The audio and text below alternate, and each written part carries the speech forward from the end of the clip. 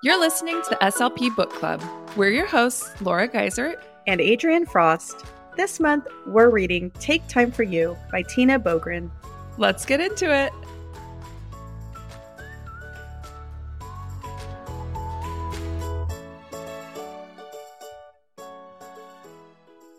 Hi, everyone. Welcome back to the SLP Book Club. Today, we are going to be discussing Chapter 5 from the book Take Time for You. And this is all about self-care action plans for educators. So before we get into that, today we're going to talk about some words that we pronounce maybe differently, maybe the same as you. Who knows? Feel free to always pop onto the Instagram, SLP_book club, and send us a DM if you feel like jumping in to the conversation.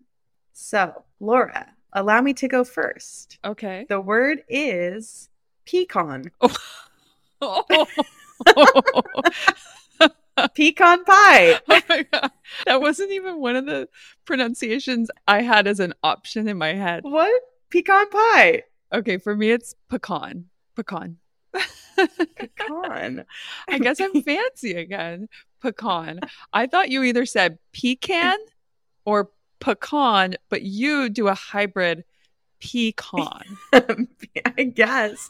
Unfortunately, when you start thinking about like, how do I say that? I feel like it might not even be right. Who knows? I think any way you pronounce that one is fine. I say pecan. It's not a word I use a lot, but yeah, pecan pie. But you say pecan. I don't know. Let me do like a test sentence. Like, okay, I'll take a piece of pecan pie.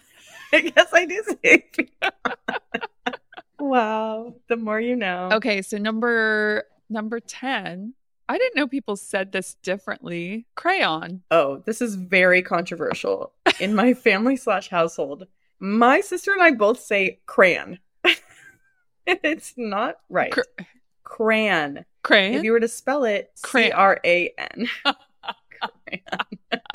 And I think it's because it's how my mom pronounces it. Okay. And sometimes if I'm in front of my sister, I will really emphasize, can I have the red crayon? Uh-huh. And she's like, just say crayon. You know you want to. Like it's your guilty pleasure. Crayon. Yeah, it is. And it's like, I always think about it. Every time it's about to come out of my mouth, I'm like, should I be accurate? Should I say crayon? Or should I do what I want to do with my heart, which is say crayon? Well, this is a word that we commonly put in initial R blend activities for our Arctic kids. Do you emphasize all the sounds you know are supposed to be there when you work with kids, or do you just let it fly? Crayon. In my professional capacity, I try to be accurate. So I will say crayon. But like my brain is fighting me the whole time. Say crayon, say crayon. I really didn't expect that. So now you know that about me. I have a feeling you're going to say number 12 differently than me. Jewelry. Okay. Yeah. I say jewelry. Like J-U-L, if you were to spell it, jewelry. Like jewel. Oh, jewelry. There's no jewelry. Yeah. Jewelry. But everybody says it the way you say it. To me, that word jewelry is kind of like, I feel like one of those words where the faster you're talking, the less syllables it has. So if I'm just like, oh, I love vintage jewelry, then it's going to come out 3. But maybe if I'm like jewelry, then it's like, hey, I got news for you. You're saying it 2 syllables now. You've switched. I think I bullied you into jewelry. Will I ever be the same? Okay. This should not be controversial because there's really one way to say this. Yeah. Library. Yes. Library. I mean, the B-R. It is not library. It's that first R is not optional. At one school that I worked at, the secretary would go on the loudspeaker and she would be like, everybody, there's a French club meeting in the library. So loud over the whole campus. And I would be like, ma'am. And like people would talk about it. Yeah. Like it was. Okay. 15 is syrup. Can you pass me the maple syrup? Oh, well, there you go. Okay. Different. Sometimes I really need to say it in context. Syrup. Okay, I'll go first. Niche. But some people say niche. When I say niche, I always feel a little unconfident. It's kind of like when everyone first realized that LaCroix was pronounced LaCroix and not LaCroix, and then you felt a little silly saying LaCroix. Do you remember when that happened? Yeah, this is probably about 5 or Yeah. 6 years ago when it started getting big. Yeah, where you were like LaCroix and you felt like some hillbilly because you felt like it should be pronounced very French Oh sounding. my gosh, yeah. Oh yeah. Okay, why'd you put number 18? I gotta know. What's the other pronunciation? Okay, well, you say it first, then I'll say it, and I'll tell you. Meme. Meme, but some people say Mimi. What? It's true. Who are these people? People, I don't know. Okay, guys, send us a DM if you say Mimi and you feel confident about it. We gotta know who you are. I'm wondering about these two because my fiance says these different than me. Oh, but I think sometimes these are regional. But do you say them wolf and roof? Yeah, Wolf, Ruth. Okay, because to him it's woof and roof. He grew up in Ohio though, right? Yeah. Even in his work, he has to talk about wolves. Wait, if you say Woofs. if you say woof for wolf, do you say wolves or woofs? Woofs. Try to bait him into saying it without saying it first. Secretly recording. Report back. If there's more than one wolf, what would you call that? There are now 3. I think you'd be on to me. So this one made me laugh. I like that it's on a list that's words Adrian struggles with. Just me. Okay. So I put this one because I was like, this is a word that whenever I would read it, I in my head said it one way and then I would hear people say it out loud and it's totally different. The word is biopic. And you were like, biopic. That's wrong? I still am not willing to accept that that's wrong. Okay, well, I think it's a biography picture. It's a movie about someone's life. So you're doing a biopic, like a bio picture. Okay. Does that help? Yeah, it helps, but I don't. Because when you say biopic, then it loses its meaning. That sounds like some type of I thing. But what about a biography? Yeah. It's not biography. Yeah. But I think because bio is the word and then pick, they're like two separate words. All right. I mean, I believe you. I'm just... Yeah. And apparently you say the next one. IMDb, Internet Movie Database. I always want to say IMBD, and to the point where I have to literally think, what does the acronym stand for? IMDb. I'm going to make a really embarrassing admission. I don't know the difference between fiction and nonfiction unless I go fact or fiction, and then I go, okay, fiction's the fake one, and then I can arrive at the fact that nonfiction is real. I have to do it every time. It's like people that have to hold up their fingers to remember which one's their left hand. Yes. You just wish that there's a way for you to remember without having to go through the process of trying to think if there's anything. What it is. Okay, everyone. Well, we hope you learned something new. I feel like we really did. And I hope that this hasn't caused more problems for you, that you're not thinking about how to pronounce every single word now. All right, well, stick around and we will get into the next chapter of Take Time for You.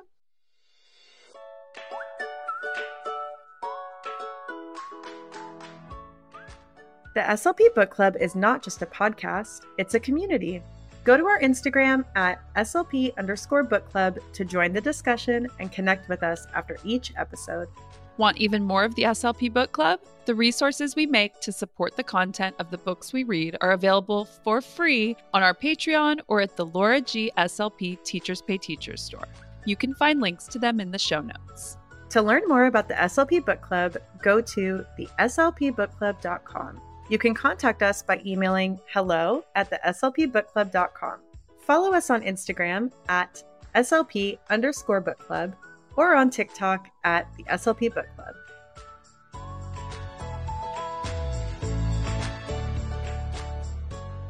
Okay, everyone, welcome back. So we are going to be discussing Chapter 5 of Take Time for You, and this chapter is all about esteem and esteem needs. So according to the book, self-esteem is defined as positive, which is high self-esteem, or negative, which is low self-esteem. And these are feelings that we have about ourselves. This level of Maslow's hierarchy includes both what other people think of us and also how we think of ourselves. But it's difficult to control what others think about us. So when you're reading through this chapter, just try to focus on what you think about yourself.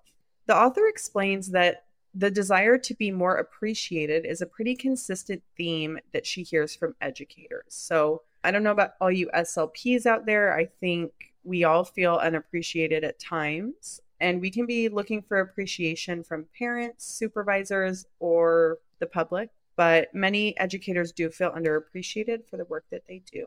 And it's important to remember that if we rely too heavily on the need for recognition or appreciation from others, then our sense of esteem becomes dependent on external sources, and that can lead to more stress and hostility. So it is good to look within. There is a survey in the book on page 72 that you can take, and it will help to give you a clear sense of how you see yourself. And the survey is broken up into two columns. The left side are traits that are often seen in people with high self-esteem, and the right side is traits that are seen in people who have low self-esteem. And when you do the survey, you'll probably have some in both. So don't feel like you need to ace it and have 0 on the right side. Some examples of high self-esteem traits are like believing in yourself and your abilities, taking responsibility for your actions, being simultaneously optimistic and realistic, and accepting compliments gracefully. Some examples of low self-esteem traits are excessively blaming or criticizing yourself, dominating others or not sticking up for yourself, fearing change and risk, and constantly comparing yourself to others. So the author recommends using thought revision in order to increase your self-esteem. Esteem is a direct product of one's thinking, so you need to work on editing your negative thoughts. It's important to remember that it does feel like a little extra work to try to combat these negative thoughts, but it's really important because overall it's going to really affect your self-esteem. And you might not even realize how many negative thoughts you're having about yourself every single day.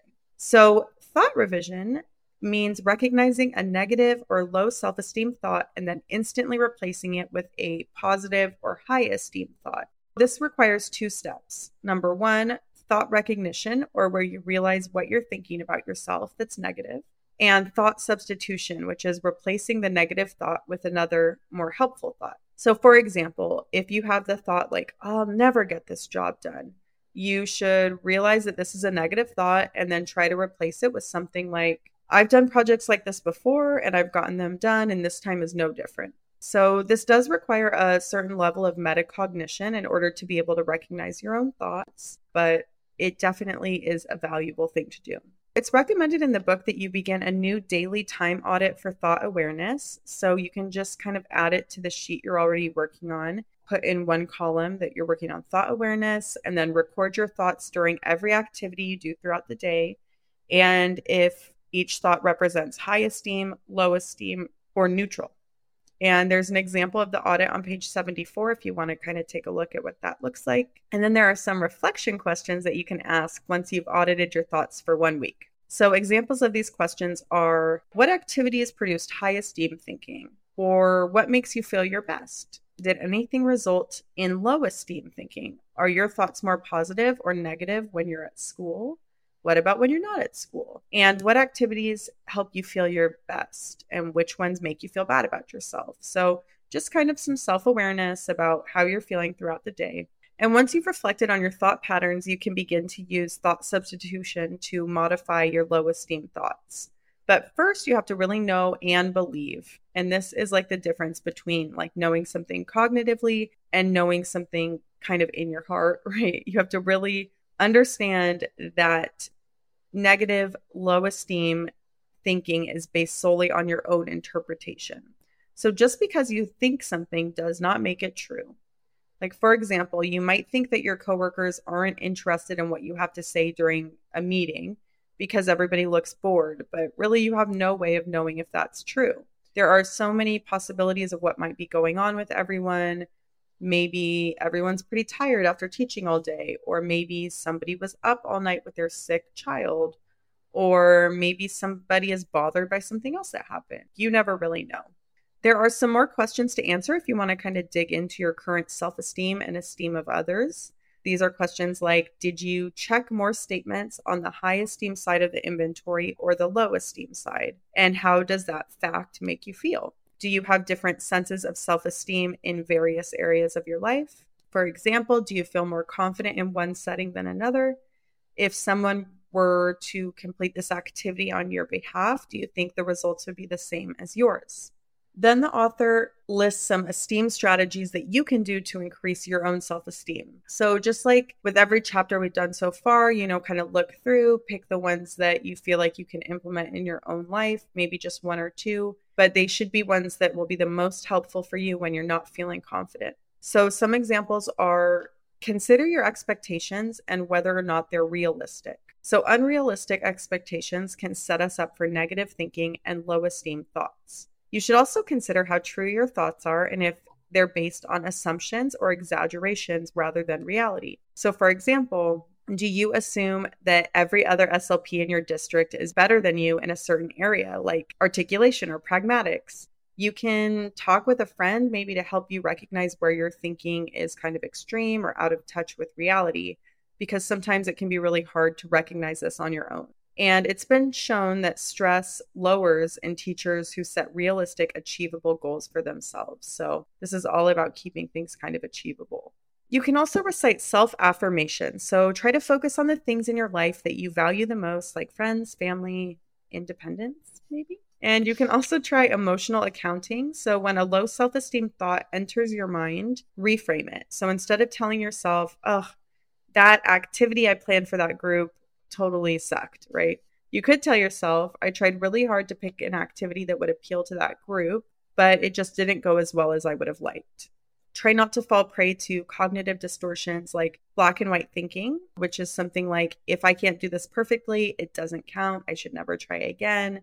You can also experiment with thought cessation. So if a low esteem thought enters your mind, try saying the word no out loud. And they say you can even talk to yourself using your own name. So you could say something like, no, Adrian, your perception of how the activity went is not accurate. And maybe saying out loud will help you. I don't know. That was one of the strategies in Smart But Scattered for kids who have like a lot of anxiety about things. One of the things you can teach them is thought stopping. Just like when you're kind of ruminating on something, going, stop. I'm going to try it and I'll let you know how it goes this week. Okay. You can also work on identifying your triggers. So certain events or triggers can lead to low esteem thinking. And you can review your daily time audits just to see if maybe there are certain activities or people or places that trigger you, and then try to make some changes around that. The author shared a strategy that she uses to help stabilize this particular area of her own life. So she said that before she has a big presentation, she will write an affirmation on a Post-it note and put it in her pocket where she can kind of look at it all day. And some examples were she would write things like, I've got this, I know what I'm doing. She also uses reframing a lot if her mind is going crazy with negative thinking. So she makes a plan, like if she's going to be interacting with people who she knows affect her self-esteem, she can kind of try to think ahead to what they might say or do and then how she can respond. So now it's time to create your own action plan. You can look through the chapter and select the strategies that appeal the most to you, narrow down your selected strategies to a reasonable number, and then decide which days you want to use the new strategies on and put a little check mark on those days under the goal row. And keep your action plan with you for the next 7 days. Track which days you use which activity on or strategy on, and make any notes about how it went. So at the end of the week, you can consider some reflection questions, such as what worked well for you this week and why? Where did you struggle and why? What differences do you notice? And how did you feel throughout the day using your new strategies? As an educator, how does focusing on your own esteem needs impact your work at school? Would it be helpful to stay at this level and engage in the same strategies again? Or maybe try different strategies? And do you feel ready to move on to the next level? So it was pretty straightforward, right? I came up with my own plan. Do you want to hear it? Mm-hmm. Because I feel like esteem is somewhere. I mean, as I read through that list where it's the left side and the right side, and it's kind of low self-esteem and high esteem, I was recognizing that with age and wisdom, your self-esteem does, I think, maybe not for everybody, but it does increase. You become less insecure. You worry less what people think about you. But it is, I've mentioned a lot of times, I've struggled a lot with perfectionism, which isn't what you picture it'd be. It doesn't mean you're perfect. It means it's almost like paralyzing that you don't want to do anything because you always think you're going to fail, or you worry a lot what people are thinking about you. So this is an area where I really wanted to work on some things. My plan is to do expectations checks. I mentioned, I think the first episode, that this was an area where I always make these long to-do lists, and then it's just like this list of things I didn't get done because it's unreasonable. And she's saying, make sure your expectations are realistic. Only kind of write out a list that is what you could really realistically get through. And I remember hearing on Gretchen Rubin's podcast a long time ago, instead of a to-do list, making a ta-da list at the end, like ta-da, at the end of the day, listing all the things you got done. So it's like an accomplishment list where you're like, look what I did today. So I'm going to start doing that for the next week, making my ta-da list, and definitely using a lot of reframes. So whenever I'm having low esteem thoughts, trying to reframe it in a more positive way. The other thing I was just thinking about while you were talking, I didn't think about it when I was reading the chapter, but I was trying to think of things in my career that have helped me raise my confidence as an SLP or my self-esteem. And it's always when parents or administrators or teachers have pointed out to me good things I've done. And so I was kind of thinking that if that makes me feel so good, a way that I can contribute is to always point out those things. Kind of like we always say, use really specific praise. If there's a teacher that's doing something that you love, just being really specific and pointing it out. Because if we feel down on ourselves a lot, we know teachers feel underappreciated. So just to kind of spread it and it'll come back to you. Well, I just sent an email to a teacher like that, where I was just sending paperwork to her, but she was like really going to bat for a student and really going above and beyond with sensory stuff in the classroom and to help behavior. And I wrote her an email and was just like, I'm always so impressed with teachers like you who go so above and beyond to help, one kid in the class when you have 30 kids and you're trying to juggle so many things. And like, I really see your hard work and I really appreciate it. And, maybe it made her feel good. I don't know. But how hard was it for me to do that? I just typed it out and maybe it made a big difference in her day. Yeah. Giving out authentic compliments about something that you really do love about somebody or admire about somebody, it will probably make them feel really good. I know it makes you feel good too, to give the compliment, So just spread it around. Let's raise everybody's esteem. Absolutely. Okay. You're inspiring me. Maybe I'll send some more nice emails. You're like this. Hey, did you get an email from the SLP? Yeah, me too. She must be feeling pretty good. Well, stay tuned. Next time, we're going to be talking about chapter 6. All right. Bye, Laura. Bye, Adrienne. At the SLP Book Club, our mission is to learn, grow, and connect with other SLPs and educators. If you love what we're doing, the best way to support the podcast is to leave a rating and review wherever you listen.